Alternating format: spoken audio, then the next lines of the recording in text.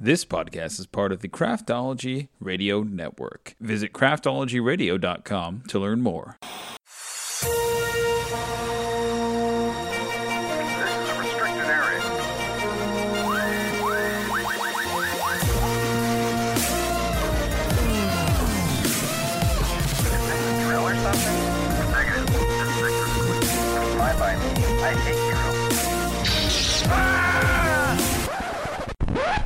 Crazy mother.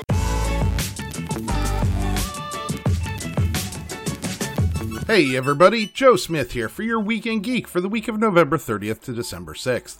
Let's talk about the Weekend Geek that's fit to speak.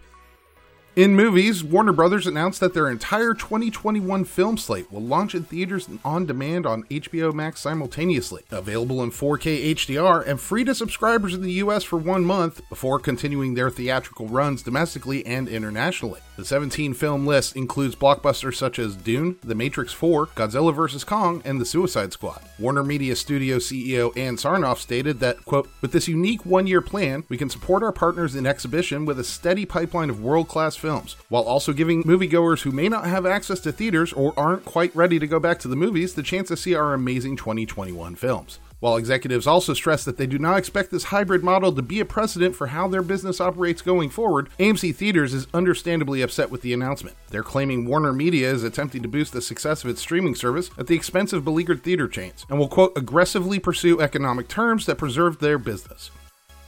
Peter Dinklage will star in Legendary's upcoming reboot of The Toxic Avenger from director Macon Blair. It remains uncertain if Dinklage will be playing Melvin Ferd, the janitor destined to become the Toxic Avenger, or another character.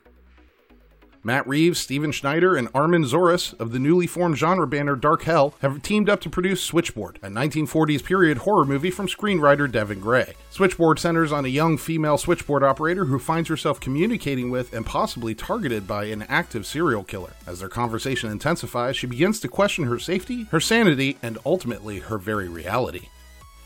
Jay-Z is attached to produce a Netflix film adaptation of Dwayne Alexander Smith's 2014 novel 40 Acres with producer Chio Hodari Coker. Described as a cross between The Firm and Get Out, the story follows Martin Gray, a civil rights attorney who must fight for survival when he's invited to join an elite black organization dedicated to the preservation of the institution of slavery. But this time around, the black men are called master.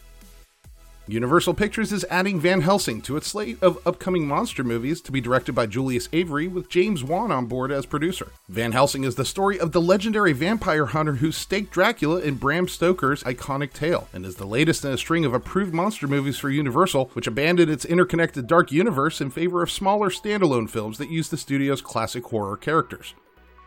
Netflix has acquired the rights to Stowaway, a sci-fi thriller starring Anna Kendrick, Toni Collette, Daniel Day Kim, and Shamir Anderson. Directed by Joe Penna, the story follows a mission to Mars harboring an unintended stowaway, who accidentally causes severe damage to the spaceship's life support systems. Facing dwindling resources and a potentially grim outcome, a medical researcher emerges as the only dissenting voice against the clinical logic of both her commander and the ship's biologist. And some quick bites. Oscar Isaac has been cast as Solid Snake in Jordan Vogt Roberts' Metal Gear Solid franchise film adaptation. David Lynch has begun filming a new project for Netflix this May under the working title Wisteria. Sonic the Hedgehog 2 begins filming in March 2021, and Hugh Grant revealed he's starring in a Netflix mockumentary from Black Mirror's Charlie Brooker about the year 2020. In television, Doctor Who stars Tosin Cole and Bradley Walsh have confirmed that they are leaving the show after this New Year's holiday special, Revolution of the Daleks. This confirmed a long-standing rumor that 2 of the Doctor's 3 companions will be leaving the series, leaving only Mandip Gill, who plays Yaz. As of now, it's unclear whether Doctor Who will return to its more traditional pattern of 1 Doctor, 1 companion, or if new cast members will be added to the series.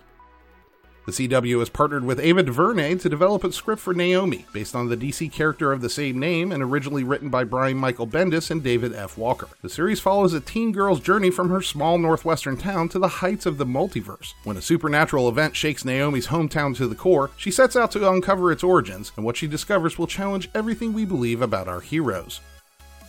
David Ramsey, who played John Diggle on Arrow, is set to reprise his role across CW's DC Universe, as well as direct several episodes within the franchise. One of these roles is listed as a mystery role instead of John Diggle, which has led to some speculation that Diggle could become the next Green Lantern, as was foreshadowed in Arrow's series finale.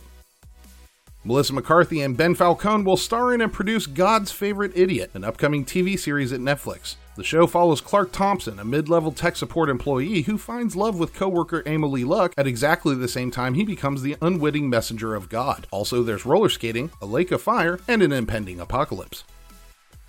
And some more quick bites. Hulu has expanded its Watch Party feature to include their ad-supported tier. HBO has ordered a second season of Folklore. Amazon Studios revealed 20 new members of the cast for its prequel Lord of the Rings series. Production is temporarily halted on the 7th season of CW's The Flash due to crew testing positive for COVID-19. Disney announced DuckTales is ending after 3 seasons. A new post from Rosario Dawson's Twitter page strongly implies Ahsoka will return in a future episode of The Mandalorian opposite Simon Cassianidis. And Disney has removed Gene's Guy from Chapter 12 of The Mandalorian on Disney+.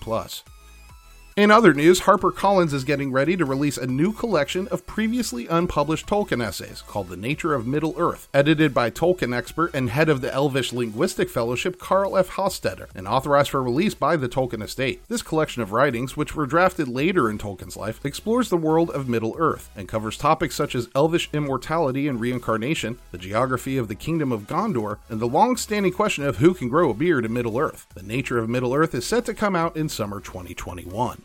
Meanwhile, the house that Tolkien wrote most of his books in during the 17 years he lived in Oxford, England, is about to go up for sale. In response, stars of the Lord of the Rings films, including Sir Ian McKellen, John Rhys Davies, and Martin Freeman, have teamed up to launch Project Northmoor, a fundraising campaign aiming to buy the house and turn it into a literary center and museum, the first of its kind dedicated to Tolkien and his work. Check out the link in the podcast description to learn more and make a donation. Neil Gaiman's novella The Sleeper and the Spindle is getting a holiday radio adaptation this year. Gwendolyn Christie will voice the lead role of a queen who is about to get married. However, the night before the wedding, several dwarves warn her a terrible sleeping spell is sweeping the land. Since she herself fell under such a spell in the past, she feels an obligation to save not just the kingdom, but a certain sleeping princess, and sets off on a quest. The Sleeper and the Spindle will be broadcast December 26 from 3 to 4 p.m. on BBC Radio 4. And that, folks, is your Week in Geek. As always, a full listing of this week's articles is available with source links down in the podcast description, and I'll see you geeks next week. This podcast is part of the Craftology Radio Network. Listen, We Get the Craft Brews and Geek News show is way better than it ought to be. If you'd like to learn more about other shows that we have on our network, please subscribe to the Craft Brews and Geek News podcast. Visit craftologyradio.com to learn more.